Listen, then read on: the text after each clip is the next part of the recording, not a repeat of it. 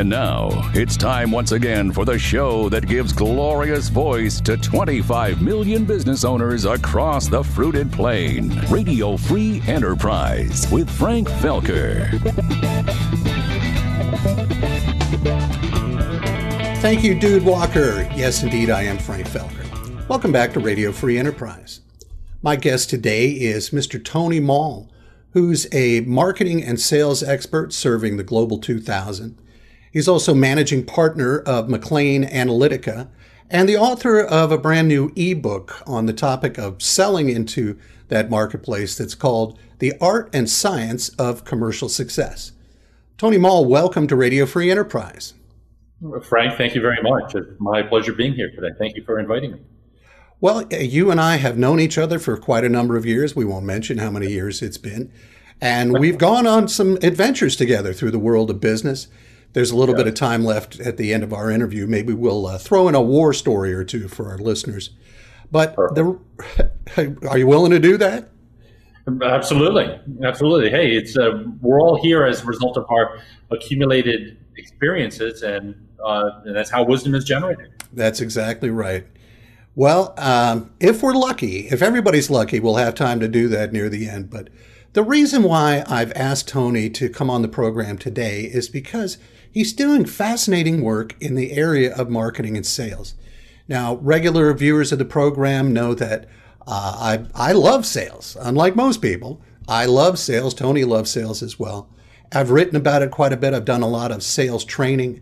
And I even have online courses trying to help people be better at marketing and sales. But the type of work that Tony does is very specific, and it's very difficult because he's looking to help technical service providers sell complex solutions into big companies. And I can tell you, man, that's a hard mountain to climb. It's also a little bit of a complicated topic, and Tony, I want to do the best I can to break it down so everybody understands what we're talking about. But to give a frame of reference, I wanted to start by asking you to define who the champion is in your sales process and why that person is so important to your methodology of helping your clients succeed. Well, thank you for that question, Frank. My area of focus is in enterprise sales. These are corporations. A lot of them are global. They have more than 1,000 employees. The focus with the companies that I work with, who are product companies focused on data, analytics, security, privacy, those kinds of things, what they have to account for is there are a lot of people within the client organization, their prospect, that have authority and influence. So trying to identify who exactly is going to be their champion ends up being a bit of a sifting process. They have to identify who is the owner of a particular problem, who touches that problem, what is the impact of that problem, how does that problem permeate itself across the organization. And then any one of those people could be the point man and ends up being your champion. Well, you also have to recognize that there's a real lobbying effort that has to occur within the organization broadly. Well, if I could dig into that just a little bit more, when you say champion, what actions does a person take within the organization that makes them your champion? Are you saying that this is one person who has seen the value of your solution and then you need them to champion it as a verb internally? Or what exactly do you mean by your champion? You're exactly right. As somebody who identifies that the value of the product that you're bringing to them, that they have a particular problem and they believe that your product is able to solve that problem. Now, this is going to be what I would characterize as the challenger sale. This is different than a product that the company has already purchased. They've identified that this is something that can solve their problems on an ongoing basis. So as a result, they've established a process of how to procure that product. They know who owns it. They've got it established within a department so that there's an official quote-unquote owner of that product. And so after it's been incorporated in the business, it's a known entity. They then go through a vendor selection process on an ongoing basis. And then you really get down into the nitty-gritty of features and functions and how are you different, how much do you cost. Where I typically operate is in what we refer to as a challenger sale. This would be a new product. It introduces a different way of solving the problem. It may even redefine the problem for the organization. So then what the salesperson of that kind of product needs to do is to identify, well, who owns this problem and who will then emotionally grab a hold of what you've got to say and say, yes, I believe that what you're saying applies to me, and I believe that you can help me. And then that guy who says that then becomes your champion. So in the sales process, if I could just paraphrase what you just said, you want to first identify who that person might be, or perhaps several potential champions within the organization. Right. And then through hook or crook, find one that does get excited about what you're saying.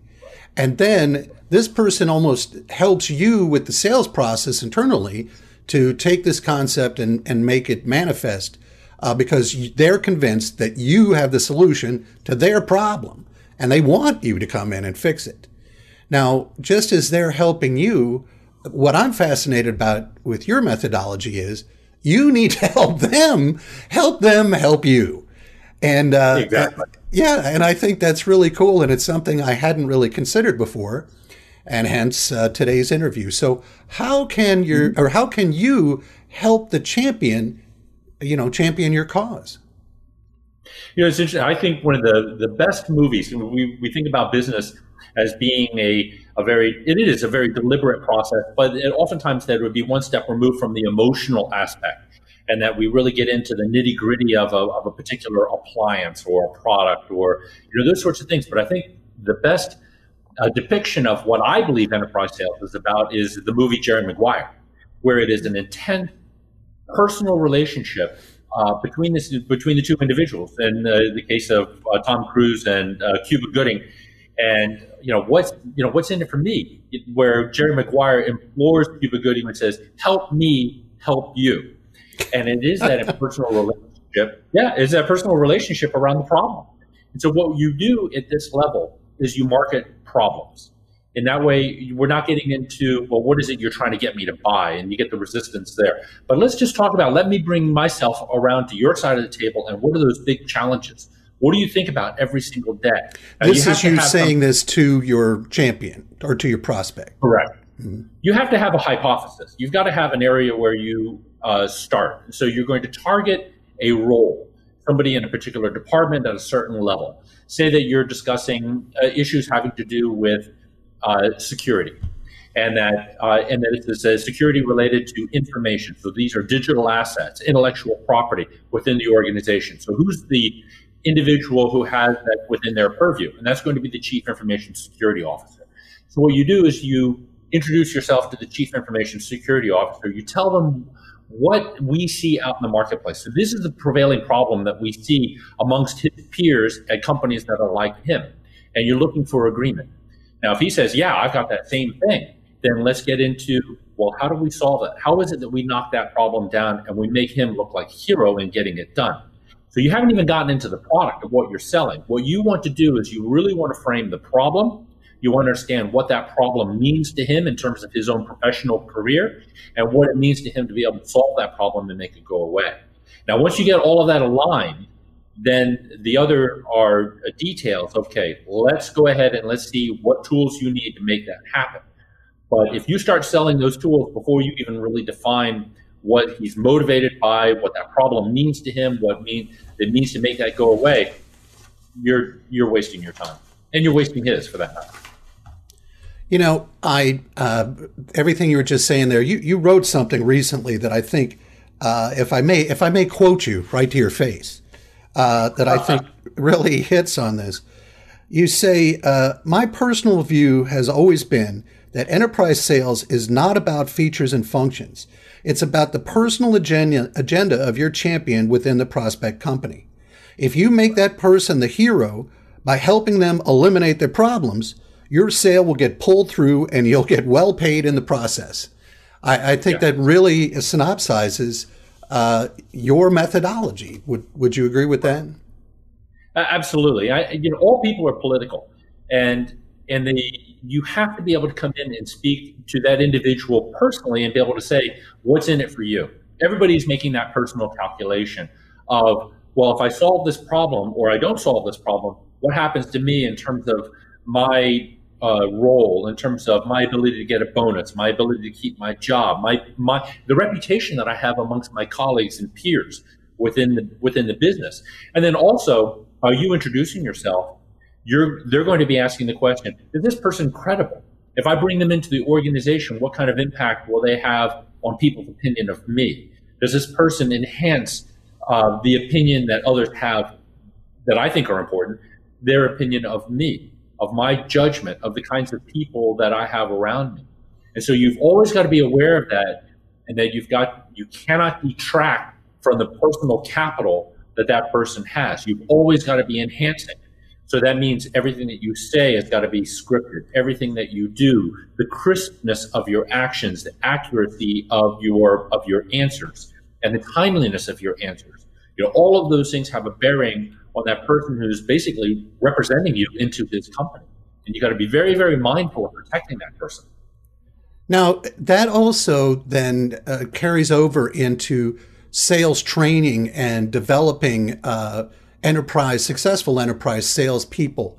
You were just saying that everything needs to be crisp, scripted, and so forth. And you and I, in discussions previous to our interview today, you've talked about how you've seen where one salesperson might follow one track and another salesperson might follow another track and so forth, and how destructive that can be to trying to close sales.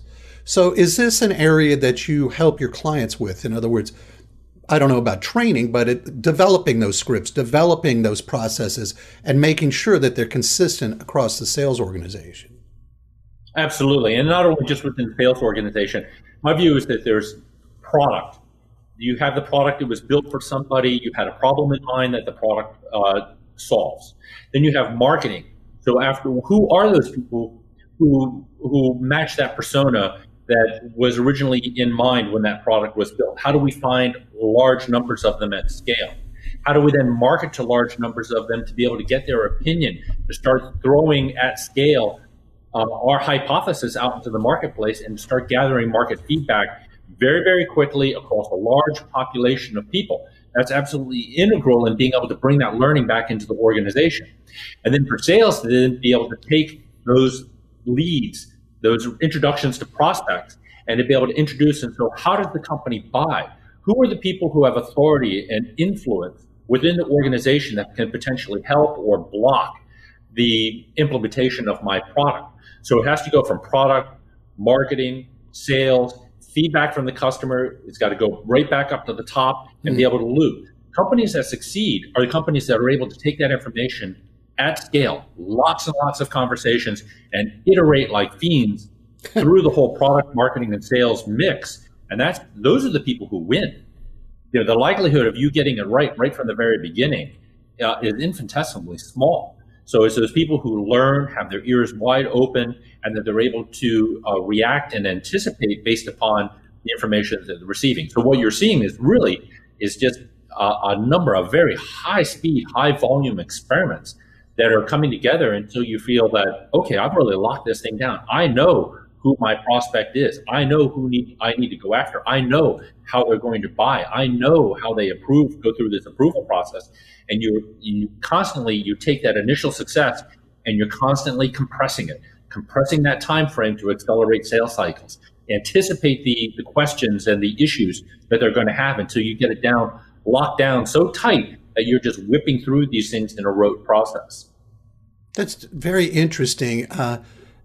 Somehow my mind then went to Tesla automobiles and how they've learned the hard way how to manufacture at scale.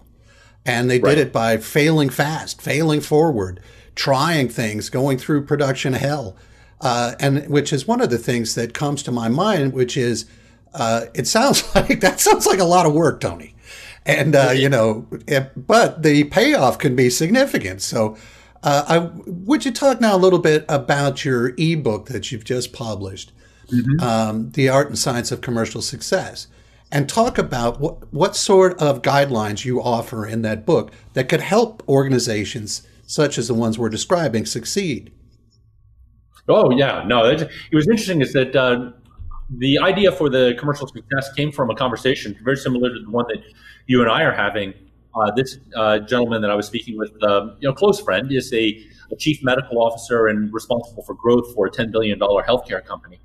And he's also responsible for identifying acquisitions for this company. And he related to me that he has a model that he works through. And that model discusses things like market traction, customer retention, patient retention, and the organization of the business.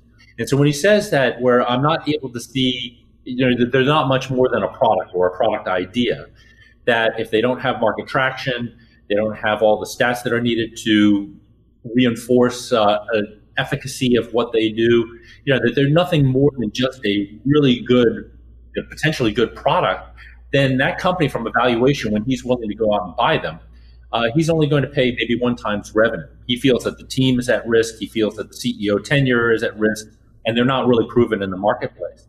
But if they have all the pieces working, that they're truly executing as a commercially minded business, that they're in the marketplace and they're pushing forward, that there is retention and that there is referenceability that's coming back from the market, then that company, he's willing to pay 10 times more for that kind of a company because of the confidence that it is a going concern and it's not something he's going to have to invest a lot of time and effort in trying to stand up. Just simply having a good idea or a good product, I mean, that whole idea that build it and they will come, couldn't be farther from the truth. And I think that you're seeing that in terms of acquisitions and the prices that people are willing to pay. So that conversation was the basis of building. So what is commercial success? It's more than just having a product. It's having a deep understanding about your customer and the ability to support that customer and have them make problems go away. So it's going to be a combination of your product, how you sell it, how you implement it, how you support it, all of those things coming together in a comprehensive manner to make your customers' problems go away. That is the fundamental issue that product companies have to really get their arms around and nail that down for them to be truly successful in the marketplace. You're in the problem business. You're like it's the same way that you get pest control. You don't really want to know about ants. You just don't want them. And that's the same thing. And that's the same thing with enterprise. You are really in the problem resolution business. You want to be, if you want to quote Pulp Fiction, you want to be the wolf. When the problem hits, you want to be the first guy who gets called. As you were talking about that, I'm reminded that you and I also talked because of the war stories we've engaged in together and separately, that, on a personal level, when things aren't working and customers aren't buying, it gets pretty scary. There's fear. You feel alone. You're concerned about your future and how, you're going to pay the mortgage. At this, all of this stuff sounds great at a high level, commercial and corporate level, but it comes down to individuals, as you were just saying, who have to get this thing across the finish line. And I think that's one of the levels of experience that you bring to this, that not every pundit is able to share. I've been a founder. I've been SVP of marketing at very large companies. I've also been with venture capital funded startups. Oh yeah, it really comes down to one guy whose credibility is absolutely on the line, and then whether it be enterprise sales or being the head of the company, the emotional toll that hits people is incredibly high. And I think that's part of what I want to lay out in this ebook is how do I make decisions quickly? Because what happens is that the period of indecision, the longer that you stretch it out, the more it begins to chip away at your ability to persevere, your enthusiasm that you then have to convey to investors. I mean, how many times do you want to go back to investors and go back to your employees, believe in me, let's go up this hill one more time. We can win this time. I honestly, and this time we're going to get it right. It's funny, I heard Steve Young, when he was talking about his history with the 49ers, that he had run out on the field and he's organizing the offense, he's calling plays, and then he throws an interception. And then hearing the chatter from the team, they're saying stuff to him as they're running back to the sidelines. So they get the ball back and he runs back out on the field and he says, okay, guys, it's going to be different this time. believe in me. We're going to call this play and we're going to make it happen. And on that first play of that second series of downs, he throws another interception. And then he really hears it as he's heading back to the sidelines. And so if you think about it, that's just the Sunday afternoon in the Professional Football League. If you're the CEO or founder of an organization and it's quarter after quarter, year after year, and after a while, people lose their enthusiasm for you, your ability to lead. They don't believe that you can make it happen, and they leave you. And that is and you are very alone. Those memories are painful. And the faster you can get through these very, very critical decisions and engage with the marketplace and bring that information, better off that you're going to be. You're going to be bringing in market stories that people can grab a hold of. It's going to coalesce the decision-making process within the organization, and that qualitative learning has incredible value. And the fact that you're engaging and people are sharing problems with you, and that also makes the employees enthusiastic, and you can demonstrate to investors we're making progress, and that when I say, believe in me, let's get up this hill, it's because we're getting this traction. Having those stories is going to enhance your credibility. You need them. And Lord knows you and I have those stories from the past. It's funny. Which would I rather have? 5 300-pound men snarking at me, running off the field, or one angry investor calling me at 2:00 in the morning? That's a hard call there. When that investor call comes in, I almost wish I was out there with those big guys. But it's pretty tough out there. Now, please go ahead and finish that thought.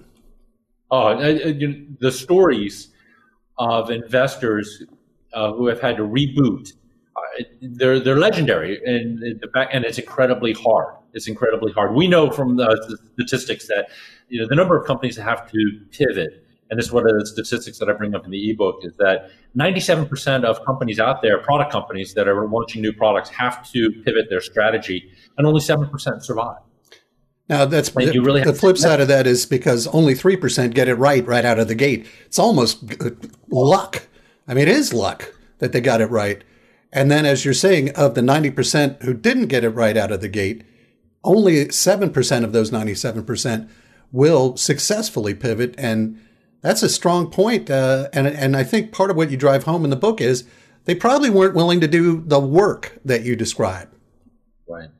Yeah, absolutely. And that is, I think what happens is that you grab a hold of what happened. You confirm your thinking with a couple of stories that are in the marketplace, and you start to furiously run down a path without really validating against larger amounts of information. And what happens is that 6 months go by, you've invested in the sales and marketing team, you've grabbed a hold of your original hypothesis, you've not brought in enough information to really challenge your own thinking. And that's really what it is. You've got to be open-minded enough, but then also closed-minded enough to persevere. So right. You can't believe so much of what you're thinking, but once you get to something that you can be confident in, then you have to then drive down that path aggressively. So it is a very much balancing effort that can be difficult. But the way to make it easier, emotionally, intellectually, how you are able to drive from a leadership perspective with investors and employees, is to be able to gather this information at scale.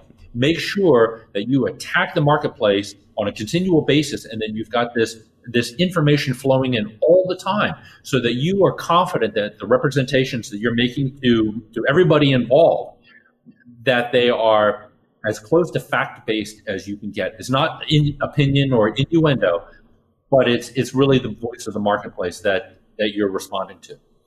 That's great stuff. I feel like you and I could sit here and talk about this all day, but unfortunately we're constrained by time. I did want to bring up a war story that I think is applicable, at least an example of something where you and I charged into a very large company and tried to convince them to do something that was new. It was a new solution. I'm sorry to be vague, but it's a big company. Everybody would recognize the brand name, and we just don't. Obviously, confidentiality is a very important part of being a consultant and helping people. So in any event, it's a large company, you'd recognize the name. And we were coming to them with, of all things, the idea of producing a television show that targeted their target market and also had ancillary products that would be sold and marketed through the show. And they were sufficiently interested to give us a meeting. And so we flew out to the Midwest, and we sat down with the vice president of marketing of this company, and his whole team was there. And we were trying to tell them, something that they'd never really thought of before. And in any event, we were unsuccessful in closing that deal. And I'm wondering if anything comes to you now. What do you figure that was, 15 or 20 years ago or something like that? In any event, is there any lesson that you have drawn, or we could draw, or our viewers and listeners could draw from that presentation that didn't succeed, that connects with the message that you're sharing with us today? The irony of that situation that you're referring to is that product placement of integrating product into a television show or a movie or some form of entertainment, where you're reinforcing the use of that product and the value of that product and the enthusiasm around that product, is now so commonplace that it's become, we're surrounded by it in terms of brand images all the time. So in a little bit, we were a little bit early. I think in that aspect, we had a great idea, but it was interesting in that they had such huge market share that their view was not, how do we expand that market share and become a more dominant brand in the marketplace? Their view was, how do we hold on to what we've got? So they weren't in a growth mode, which is what we were really advancing to them. What was it? How do you penetrate new market segments? How do you reach an unreached population? How do you do those sorts of things? And so understanding what their motivations were is like, what keeps you awake at night? And their particular view is, how do I prevent my numbers from slipping? I was in a defensive mode, not in a growth mode. So I thought that was interesting in really analyzing who is my customer, knowing who is it that I'm trying to sell to, what are their motivations, and what do you think their problem is? And I believe that looking at it, his view of his problem was different than the problem that we were trying to solve. And I think the lesson I get from it is, if I had just asked him ahead of time, well, are you interested in growing your sales? Instead of, I've got this great television program and you got to see it, which is, thinking inside the box, thinking about the features and functions, and not, I thought it could do great things for him, but it wasn't what he wanted. And so you still got to wonder, why did he take the meeting? Well, we could go on and on about that forever. Tony, I really appreciate you taking the time to be with us today and to share all this great knowledge.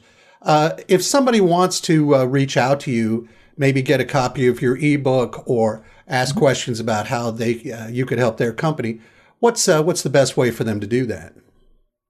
I welcome them to visit my website, McLean Analytica, McLeanAnalytica.com. And my contact information is there, and the ability to download the ebook is easy. What I also welcome people to do is you're able to reserve 30 minutes with me. And part of my giving back and trying to help other people through the hurdles that I see so readily is to give them 30 minutes and let's just jump on a call and let's talk about how you're executing in the marketplace and what are those things that you might be able to do that are easy and quick to make your life easier.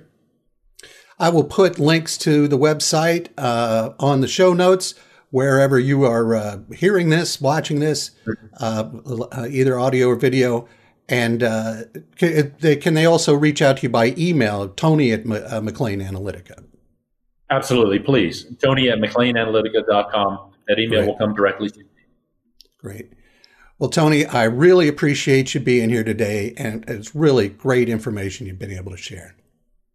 Well, thank you very much, Frank, and I wish everybody the best of luck. This is a very difficult period with the pandemic, but please keep your eyes and ears open. Listen to what the marketplace is telling you. Execute religiously, and just don't be afraid. Attack, and if the market is not telling you, listen to them. They're giving you good advice.